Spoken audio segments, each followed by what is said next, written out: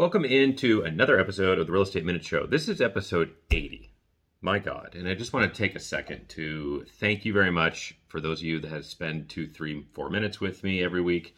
We usually don't skip weeks. Every now and then we will just because of holidays and not. And a lot of you constantly comment and are learning something from this stuff. Because this show was originally put into place a year and a half, almost 2 years ago, to give you the 2, 3 minute snippets of stuff from the real world in real estate, in buying and selling homes and other properties and stuff. I mean, the real problems and things that nobody really talks about. And a lot of times your agent, or if you had an agent, forgets or doesn't discuss these little things with you because they seem to be tiny and small and insignificant, but they are incredibly important and things that I've seen people lose a lot of money and make a lot of money by knowing these few little things. So I want to thank you again for being a subscriber to the show. If you're not a subscriber, go ahead and subscribe. We're on YouTube and Facebook.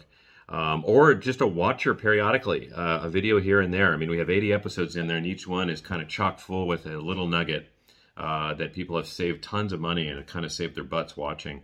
So thank you again for that. Today we're going to talk about just 3 things you might not be aware of in the purchase contract when you're buying or selling a home. Things that don't come up usually when you're meeting with your agent a lot of times, things that are not discussed until they become a problem, okay? They might seem insignificant, but just like I said earlier, it's the insignificant small stuff that if you don't know what you don't know, or if you think you don't know, you know what I'm saying. But the tiny insignificant stuff is what becomes something huge when the problem arises, all right? So the first thing we're going to talk about are TV brackets. Tiny little thing, right? But can become a big issue.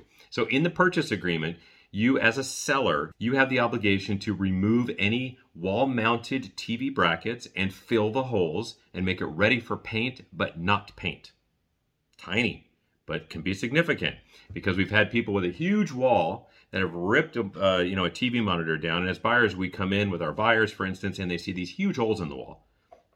Seller has to repair the holes in the wall, but does not need to paint. That's one. Very small, but important. Can be costly. Can be a handyman to paint that whole wall. And all of a sudden, a little tiny thing ends up costing $1,500. Second thing are fountains and water features outside. Ones that are built in, ones that are plugged in that you bought at, at Osh or Home Depot or something like that you think you can just take with you. You can't. In the purchase agreement, it defaults that you will leave all fountains and water treatments, regardless if they're plugged in, movable, or not. So if you have something that you really want, make sure that it's excluded from the purchase agreement before you sign it. The third are window coverings, window blinds, shutters, draperies, rods. All of that stuff remains with the property. You can't take it no matter how long it took your grandmother to knit those drapes. They come with the house. If you remove them as a seller, you are going to possibly have an action from the buyer to collect on that. If you want to keep grandma's drapes that you've had in the family forever, make sure that you notate everything you want to take with you in the purchase agreement. And that's the end message here. We just talked about these 3, and there's a lot more of stuff in a home that goes with the house, as you can imagine. But what the main point of these 3 is that anything you really, really want, chandeliers, light fixtures, all that kind of stuff, okay? Make sure you make a note and make sure you let your agent know so that when you do receive offers, you can specifically exclude those, okay? Happy Hanukkah to my Jewish friends out there.